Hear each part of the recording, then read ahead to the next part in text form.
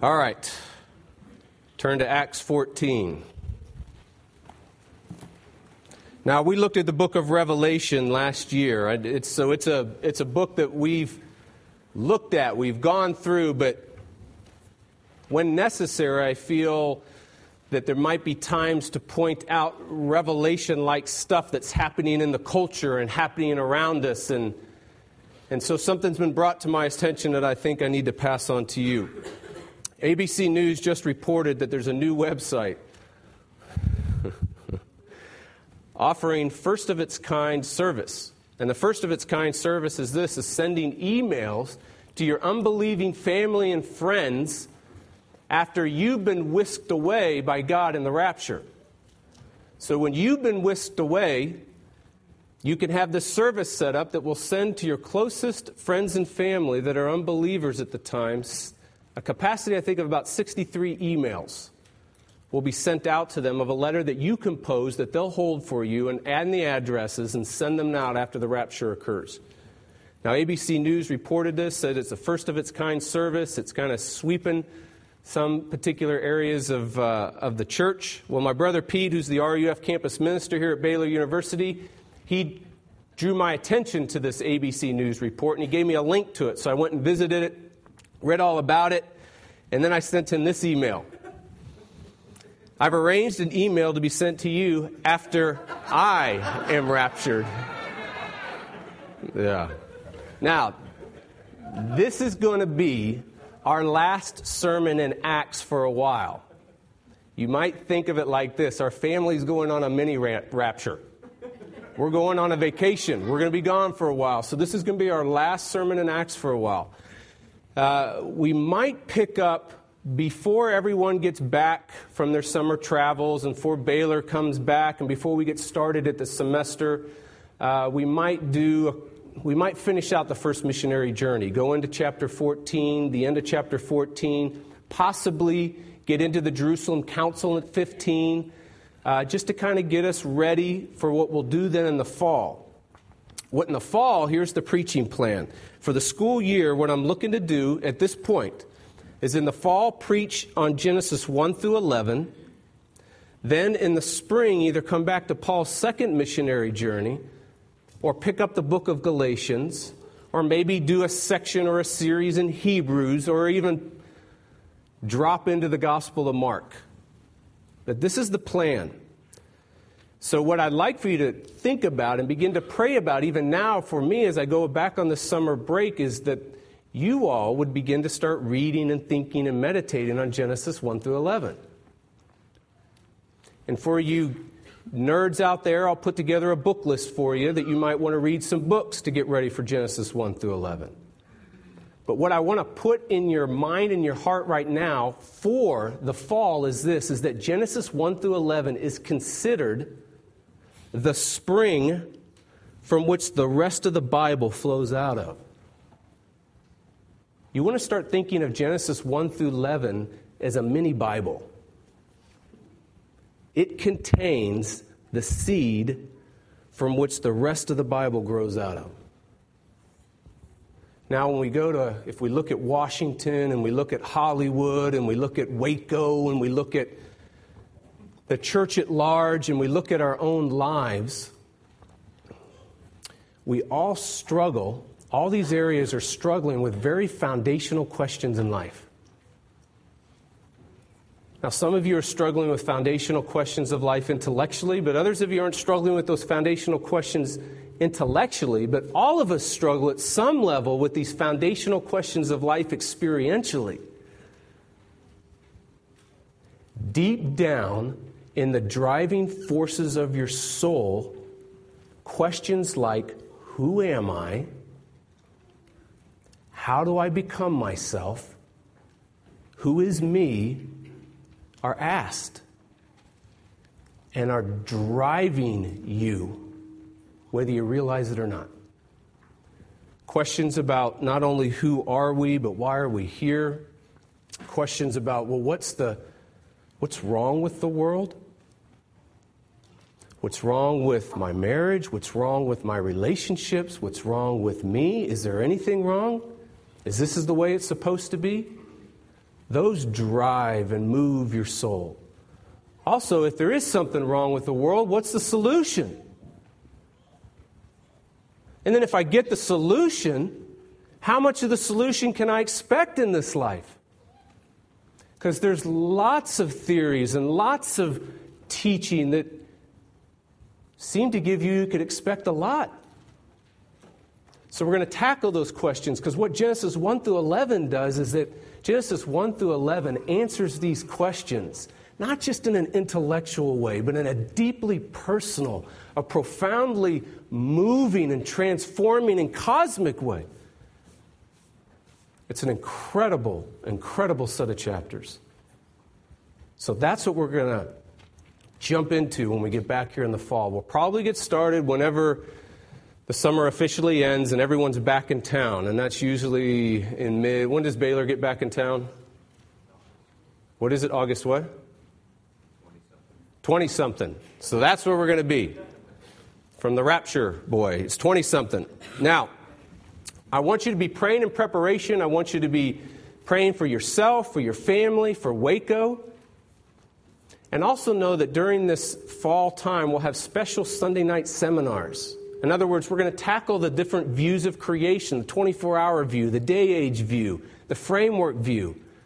All the views that are acceptable for ordination in the PCA, we'll look at those, and we'll look at some views outside of it so you can get an idea of what's going on there. Certainly we'll tackle hot-button issues and cultural issues like science and the Bible and evolution in the Bible and all the doubts that circle the flood. We'll hit some of those things, but we're not going to do them like a lecture or a class here. We'll just say, you know what, I know I have to study all that stuff, and I'm not going to give you everything on Sunday. Because the sermon's a little different. The sermon's an event. The sermon is Jesus showing up and change happening on the spot. The lecture, educational type stuff we'll do on a Sunday evening. And you can ask me what my view of creation is. And I'll be happy to tell you. Okay? All right, let's move to our text at hand. Let's stand to read it together. It's Acts chapter 14, 1 through 7. Oh, when we get to 3, I'll ask us to read it together. You ready? Now at Iconium, they entered together into the Jewish synagogue. Now that word entered together, most translations tend to think of it's a repetitive thing of what they just did at Antioch Pisidian. In other words, Luke wants you to begin to see a pattern on Paul's first missionary journey at Antioch Pisidian, and now here, it's a familiar pattern. They go to a synagogue, they preach, and then there are these responses. Okay, here we go. They entered together into the Jewish synagogue and spoke in such a way that a great number of both Jews and Greeks believed. But the unbelieving Jews stirred up the Gentiles and poisoned their minds against the brothers. So they remained for a long time speaking boldly for the Lord, who bore witness to the word of his grace, granting signs and wonders to be done by their hands. 4. But the people of the city were divided. Some sided with the Jews, some sided with the apostles. When an attempt was made by both Jews and Gentiles with their rulers to mistreat them and to stone them, they learned of it and they fled to Lystra and Derbe, cities of Lycaonia, and to the surrounding country. And there they continued to preach the gospel. The word of the Lord. Thanks be to God. Please be seated.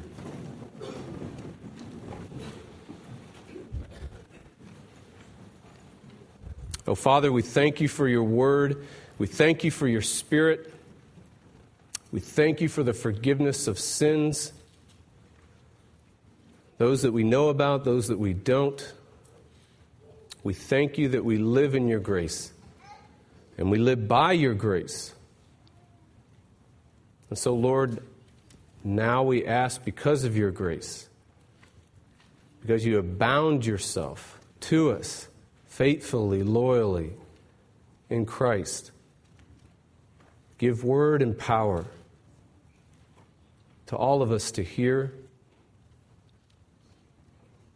Give the Holy Spirit to illuminate and enlighten and enliven. O King of glory, Prince of peace, unleash heaven. And we ask this in Jesus' name. Amen.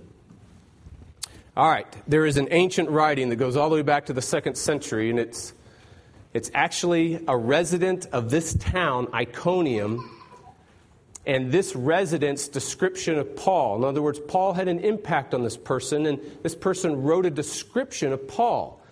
Now, the 2nd century is around the 100s, 150 A.D., to kind of give you an idea of where to place it. The Gospel of John was written probably no later than 90 A.D. So you've got maybe 100 years later, an early writing and document that, if it's accurate, it's given the most popular and driving description of Paul throughout church history. Okay? Now, I'm going to read it. And as I read it, I want you to kind of put yourself first in Iconium. So you got to picture Iconium. Iconium's 3,300, I think, and 70 feet above sea level. It's a plateau. There's not a lot of trees, not a lot of water. It's cold in temperature. And this plateau, though, overlooks central Turkey. The very fertile plains of central Turkey, where rivers and streams cut in, where it's lush and it's fertile and there's growth and lots of life and lots of liveliness. But this area in Iconium sits on a plateau, and it's also isolated. It's the ruling and the cultural center of central Turkey, and it's isolated from the Roman influence. In fact, these folks are embedded in Greek culture, and they've pridefully resisted the Roman way of life because they are kind of isolated. They hung there. Now, we know that Paul and Barnabas were up at Pisidian of Antioch, which is more on the eastern part of Turkey, and they make their way kind of south a little bit. I think it's about 80 miles south central to Iconium, to the place where we're at right now. All right?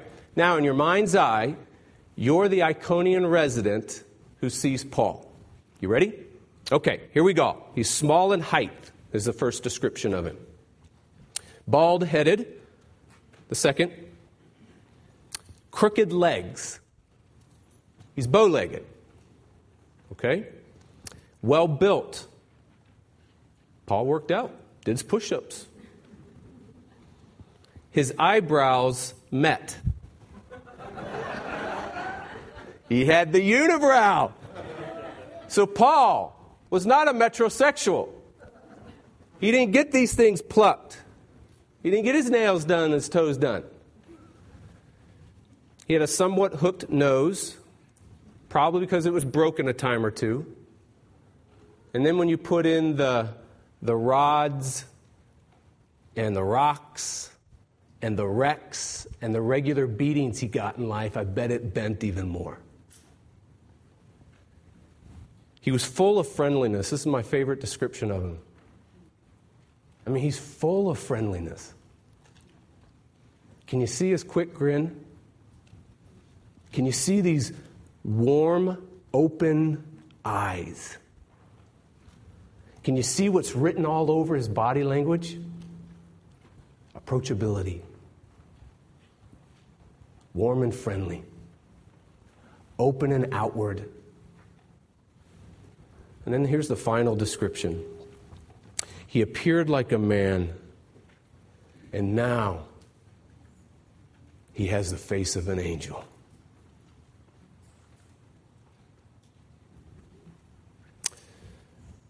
The face of an angel. Ah, come on. The dude's indulging himself in hyperbole. He didn't have the face of an angel. He's flesh and blood, and we know when we read the rest of the book, he left a lot of it at a lot of places. Oh, he must be a spiritual romantic then. You know, he doesn't like the earthly stuff. He doesn't like the mundane and the normal stuff down here. He's in the heavenly realm. Or maybe the guy at Iconium was a Wesleyan perfectionist. You know, somehow Paul has attained what none of us can attain, and that's the state of perfection, some sinless state, some higher plane of living with God. Maybe that's what the description's about. Or maybe the description's about, this guy was codependent on Paul. He was unhealthily clinging to Paul, addicted to Paul's approval, He was like an angel. Maybe it's just improper exaltation of Paul. Putting Paul on a pedestal, putting him above who he really is. We never do that today, do we? Or maybe it's just a man trying to say, that man changed my life. In the most deep and profound ways imaginable. He appeared like a man, and now he's like an angel to me.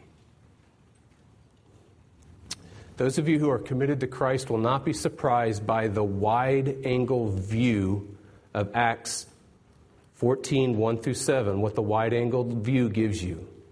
And that's called gospel impact, right?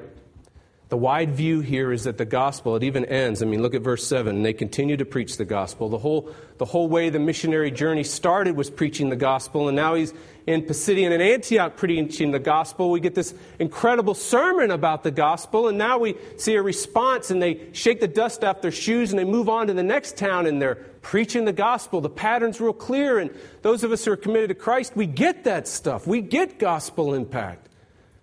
We get the reality that the gospel is the power of God for our salvation. We get that. We get that in the gospel, God unleashes himself upon people and place. That he breaks in, he divinely intrudes with his goodness and his glory and his grace and his divine forgiveness and his own righteousness. In a changed life, he breaks in with the kingdom of God. New creation comes. We get that stuff. I mean, we saw it in Paul. Remember when the gospel was unleashed on Paul, what happened? It was the appearance of the risen Jesus. And his appearance was like the shining of the sun, brighter than noonday. And it knocked Paul off his horse. It pushed his face into the dirt. It blinded the rest of his companions. And it drove God's love and his grace into his hard heart, and he was never the same. We get that. And by the time we get to Iconium, if you're an original reader, you can't wait. You've been prepared for 13 chapters. What will this gospel do now? Kids, if this is you, if this was kind of put in your terms, it would be like this. If you were an original reader, you would get to Iconium much like, with the expectation, the alertness, and the intensity, much like, kids, the next level of Call of Duty 4 on Xbox 360. I mean, it's complete anticipation, expectation. It's complete fixation on what will the gospel do. We all get that. So most of us don't need to be convinced of the gospel impact or the wide-angled view of this text. In other words, the point, the driving point, the wide point here is the gospel impacts. Now, sure, we need to be refreshed in it. We need to be revived in it. We need to be continually encouraged in it. But what we neglect most of the time, and we forget, and we ignore, is not the gospel impact, but your impact. You impact people in place. Period. Most of us go through our life thinking we're being impacted by people in place. Period. That person does this to me. Boom. My situation, if you only understood it. Boom. And this text says, in a narrow way, the point is, you impact always people in place. Whether you realize it or not, whether you want to or not, whether you feel like it or not, your impact is inescapable.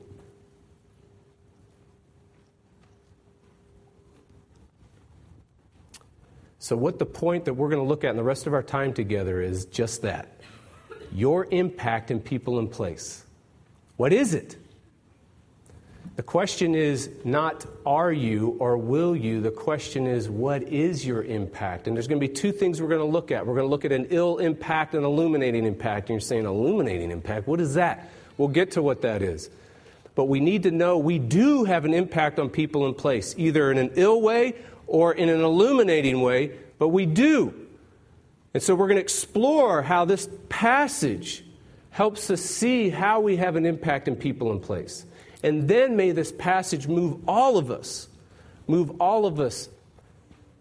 towards an illuminating impact in a more profound and personal and corporate way. Just not us as individuals, but us as a church. In other words, you individually, you're going to move forward to an illuminating impact. We as a church move forward to a more illuminating impact.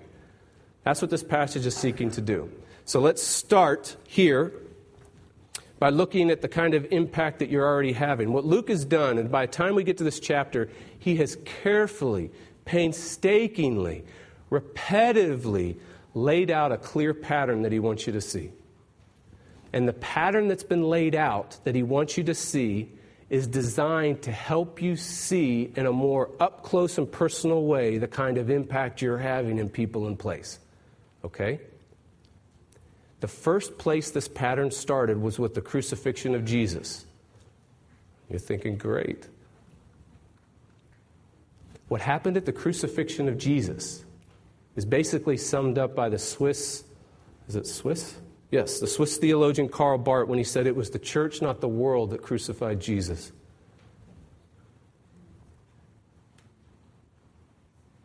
In Acts 2, Peter's sermon, he tells us and he shows us that it's the lead with the law folks, it's the religious folks, it's the Bible-believing folks, it's the church folks, it's the spiritual performance folks that killed Jesus. The other pattern that starts there, but he wants you to continue, is he wants you to see John and Peter's continual confrontation with the religious leaders. It begins with their arrest. It begins with their accusations against them, then leads to their arrest. And what is it all about? Why are they being accused? Why are they being arrested? Because they're believed to be anti-Israel people, anti-law people, people who aren't driven by spiritual performance. He wants you to see that pattern. They're driven by something else, and that's what's led to their confrontations. Also, he wants you to see Saul's passionate persecution of the early church. Remember, he highlights Saul. He wants you to see that he's the Pharisee of Pharisees. If there's a guy that leads with the law par excellence, it's him. He's so driven by spiritual performance, he will snuff out anyone that's anti it. And he hunts them down. And it's on his way to hunt them down that grace breaks through to him. He wants you to see that. The next part is he wants you to see Stephen stoning. Stephen stoning. Who was he being stoned by? People who lead with the law. People who are driven by spiritual performance. He also wants you to see the circumcision party in Acts 10, and then it's going to show up again in Acts 15. The circumcision party are people that lead with the law, people that are driven by spiritual performance. And what was their problem in Acts 10? They didn't like that the Gentiles were getting sheer grace. No, that can't be. In Acts 15, and then Paul even writes about it in Galatians, they're still stuck on it. No, they must be circumcised. They must be driven by the law. They must lead with the law. And then the last pattern that's real clear, and then we're going to summarize what all we just said, is this. Every sermon preached in Acts is responded severely by religious people.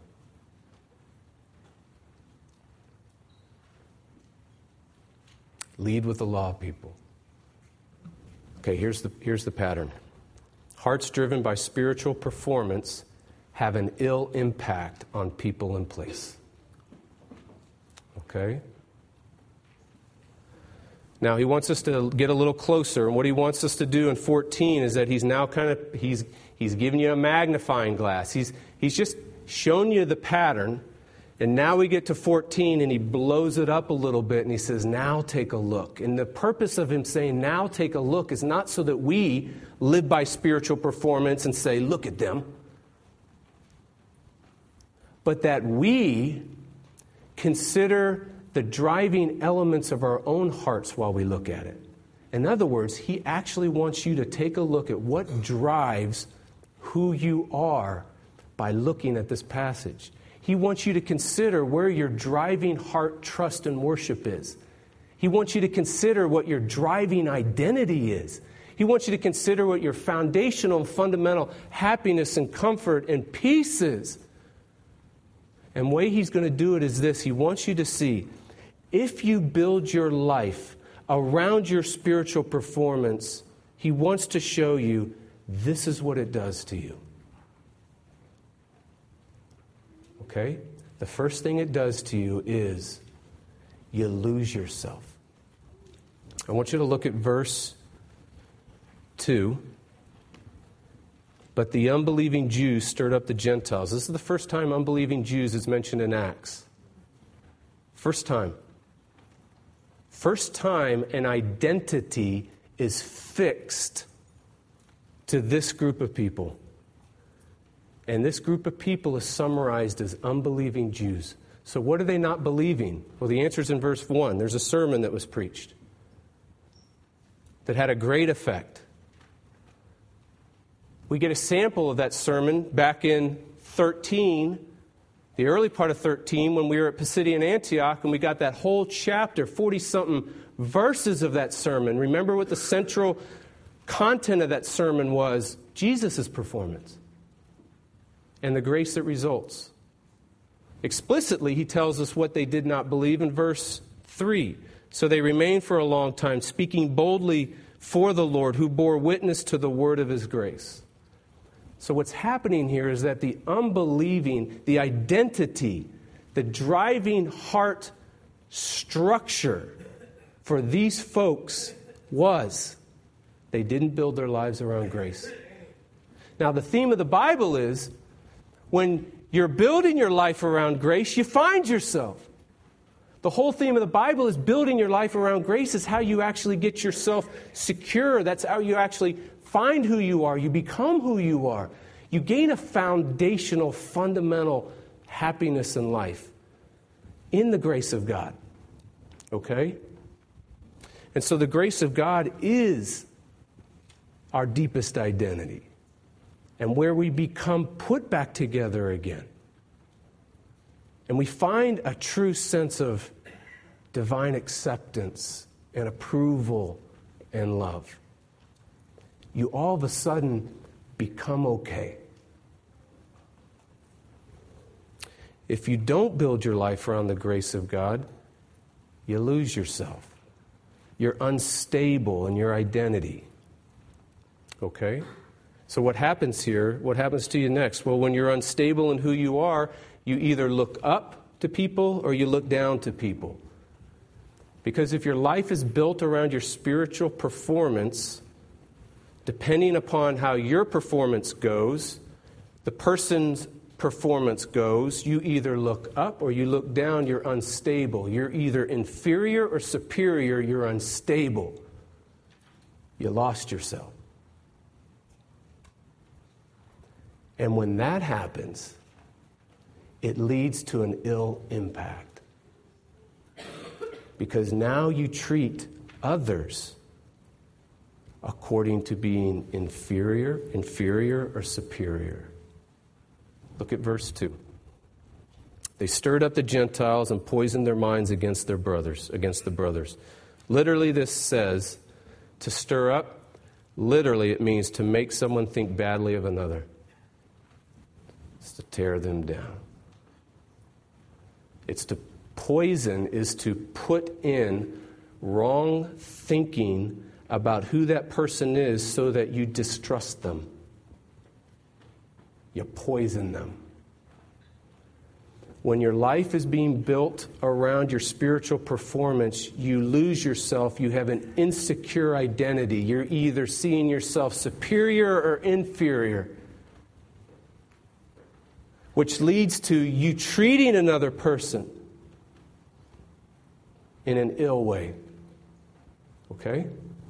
In fact, watch how the progression goes here. Look at verse 5. It just gets worse. First, it starts with a little anger, which we saw even in the early parts of 13, leading to some hostility and hatred. And then it comes into outright actions. It starts breaking itself off. I mean, if you go to verse 4, it's almost like there's this anger. Look at the progression. There's this anger and this hatred. And in verse 4, it leads to separation and exclusion. The whole town was divided. Do you see that? The whole city was divided. Some going to the spiritually performing people, other folks following the apostles in a whole other way. This is a church split of the most royal kind. And then when you get to separation and division, it's easy now to abuse and oppress. Verse 5, what happened? Mistreat them, stone them. Now, some of you are quietly thinking, this is why I despise religion. Thanks, you helped me a lot this morning. I've always thought of religion as being intolerant. I've always thought of religion as being oppressive.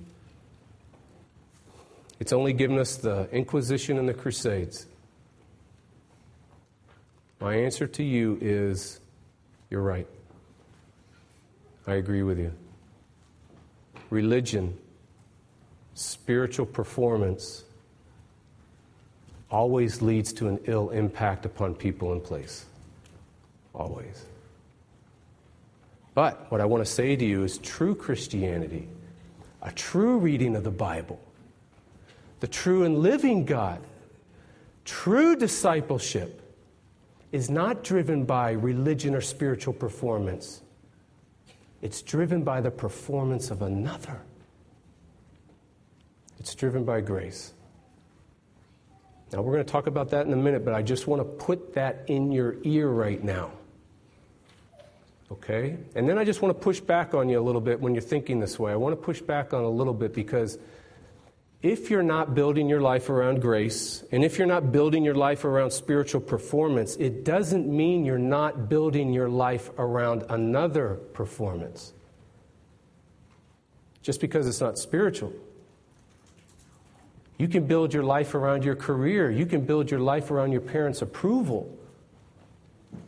You can build your life around being the best homemaker and all-natural cooker and whatever. You can build your life around anything. The point is, you got to perform to keep it, though. If you're not a good mom, if you don't perform, you die. If you're not successful and you're not where you thought you would be when you're 43 like I am, and you build your life on something, maybe it's not being the best teacher and being the best preacher. Maybe it's just being the best hunter or being the most popular and pride in my race. But I got to perform to keep it. And if I don't perform or someone performs better, I'm either superior or inferior. I lose myself. So just because we're not building our life around spiritual performance or we're not building our lives around the grace of God, you are building your life around some other performance. Okay? All right. Let's look at the other impact that's going on here. And this is the exciting part of the text. The other impact that's going on here tells us you can have another kind of impact. You don't have to have an ill impact on people in place. There's another kind of impact in this passage, and you can have it in your home. There's another kind of impact in this place. And you can have it at your job. And you can have it amidst your loneliness. And you can have it amidst your struggles. You can have another kind of impact. And that's what the point of this passage is pushing us to and wants us to move towards. And I want you to look at it in verse 2 and 3. Look at 2 and 3. But the unbelieving Jews stirred up the Gentiles, poisoned their minds against the brothers. Verse 3. So they remained. Oh, you gotta love that, brothers and sisters. If you've got any amount of life in you right now. You have to love that. Even if you know you don't have it, you got to admire that. They're stirring up people. There's animosity and hatred going on there. There's misconstruing and misunderstanding and twisting who these people are. Paul and Barnabas' reputation being dragged through the mud. Anti-Israel, anti-law, anti-God. Going on and on and on. And then what happens? So they remain. They remained. I mean, it's like a storm. When anger and abuse comes, it's like a storm on the horizon, and you can see the dark clouds coming. You can see the lightning flashing. You can hear the cracks of thunder. The heavens pour, and the rain soaks, and it's cold, and the wind blows, and it's chilling and biting, and it's abrasive.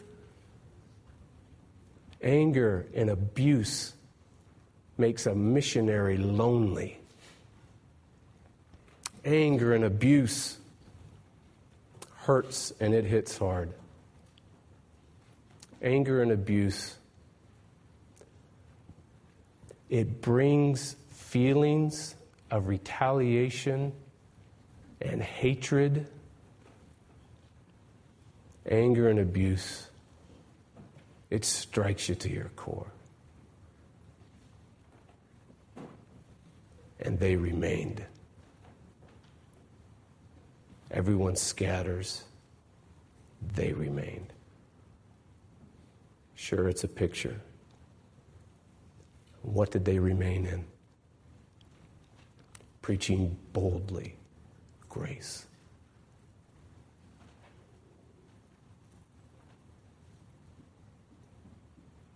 I love that. So here it is. Here we have guts, we have courage, we have gallantry, we have heroics on display. Here we have true, genuine care and concern and a loyal love for new believers. I'm not going to leave them. The whole town's against them. Get out of here, Paul and Barnabas. Get out of here. You're in deep trouble. No, I'm not leaving. Loyal love. Genuine concern. Eyes not on themselves, eyes on the other. Because this is happening, we're staying right here. We're going to preach the gospel to you amidst all of this so you get rooted and established in the gospel. So that grace drives you. I'm not going anywhere. Do you see that? That's on display. Do you see what's happening? An illuminating impact is on display. Not an ill impact. What I mean by illuminating is that they're calling attention to something and someone else. Their gallantry and their courage and their heroics and this genuine love and care and concern that's being demonstrated towards another person is actually showing Jesus and His grace to them. I mean, look at verse 3b. Where's 3b? Let's go to 3. So they remained for a long time, speaking boldly for the Lord. Notice what happens. The Lord, what did the Lord do? The Lord bore witness to the word of His grace. How? Granting signs and wonders to be done by their hands. Part of the signs and wonders is them. Part of what was revealing who Jesus is was not just the miraculous restoring work of a new creation, probably signs and wonders of healing, like the man that we saw a couple chapters ago, rise and walk. The restoring of a new creation and healing eyes and lame and demonic possessions, whatever's going on. Probably those are the signs and wonders. But the other sign and wonder is Paul and Barnabas themselves. On display is courage, on display is gallantry, on display is genuine love for the other in the midst of a storm. So how did they get this way? Don't miss it. 3b, it's very, very clear. Speaking boldly, here's the prepositional phrase, for the Lord. That's how they got this way. Now, before you skip over that word Lord, you need to recognize that's a title, and that's a title that's given to Jesus. But it's given to Jesus in a very significant way. It's given to Jesus as Lord because he was resurrected and exalted. So what this title means is that Jesus was crowned Lord because of his spotless performance. Jesus is crowned King of Kings and Lord of Lords, and every knee will bow. All of creation will be subjected to him because he's the righteous one. Because he obeyed God perfectly. Spotless performance. Perfect performance. And God says, I will raise you and exalt you, your Lord. They had their eyes on the Lord. Their hearts were being built around the performance of another. Their lives and hearts came alive by the grace that was poured out through that. Courage and strength and enablement in that. Looking at others, not out of spiritual performance, not out of superiority or inferiority, looking up, looking down, but looking level at people and loving them as image bearers of the King. For the Lord did that. So when you build your life around grace, Jesus' performance, not your performance, you find yourself. You become not superior, inferior, who you are. Stable, secure, I'm okay. You become yourself. And when that happens, you look at people and you treat people humbly, boldly, lovingly, respectfully, regardless of what they do to you. Okay? You have an illuminating impact. Now let's wrap it up here. Do you know that Paul wrote a letter to his friends in Iconium later on in his life? Did you know that? I mean, these are dear friends of his. Friendships forged in difficulty are tight. And they stayed, the text said, for a long time. And that ancient writing, that resident was struck by Paul. But you know what? Do you know what that letter's called that he wrote? Galatians. Now I want you to read, I want you to take a close look at verse 3 before we read this section of the letter in Galatians to his friends in Iconium. Look closely at verse 3 again. Read it to yourself. Get it in your mind. Get the phraseology. Now I want you to listen to Paul's letter to those people, his friends, in central Turkey, or the provinces of Galatia, the churches of Galatia. I want you to hear it. Now here's what he says. Are you so foolish? These are his friends. Are you so foolish? Having begun by the Spirit, are you now being perfected by the flesh?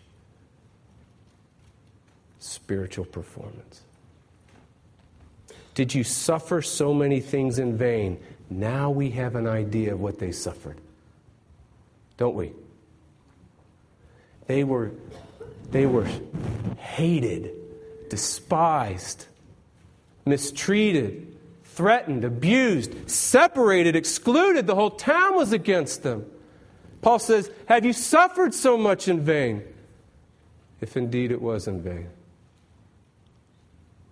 Does he who supplies the Spirit to you, and here it is, and works miracles among you, does he do so by works of the law, spiritual performance, leading with the law, or by hearing with faith?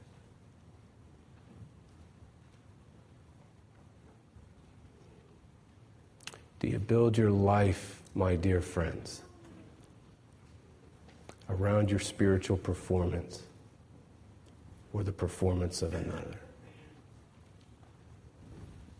Works, grace. Religious works, irreligious works, or grace. Spiritual performance crept back into the hearts of his friends after he left. Oh, that must have broke his heart. So do not think that we're above it not happening to us. Okay? Now here's what I want you to remember. Here's the sliver of splendor that we're going to leave with. I want you to remember this. Even though you don't remain perfectly in grace, even though I don't remain perfectly in grace, even though you forget about grace in the midst of the argument with your spouse, even though you forget about grace and don't build your life around grace when you're disrespected and mistreated, or when you gain some sort of blessing and you begin to think highly of yourself. We do this all the time. Even when you don't remain in grace, Jesus remained in Iconium to the very end. At the end of the chapter, Paul and Barnabas had to leave. The threats had gotten so great, it would have been foolish, it would have been wasteful for them to have stayed. They were going to be stoned and murdered and killed. And so they left and they went on their way. But there's one who stayed. And there's one who remained and took the full measure of all anger, all hatred, all separation and exclusion, all abuse, all oppression, and the full measure of death, because he remained to the end. He didn't leave on the cross. And here's the great news. So you can remain in grace. He remained, so you can remain. Now, when that gets us, when that lands in our life, you'll have an impact. You'll have an illuminating impact. Amen.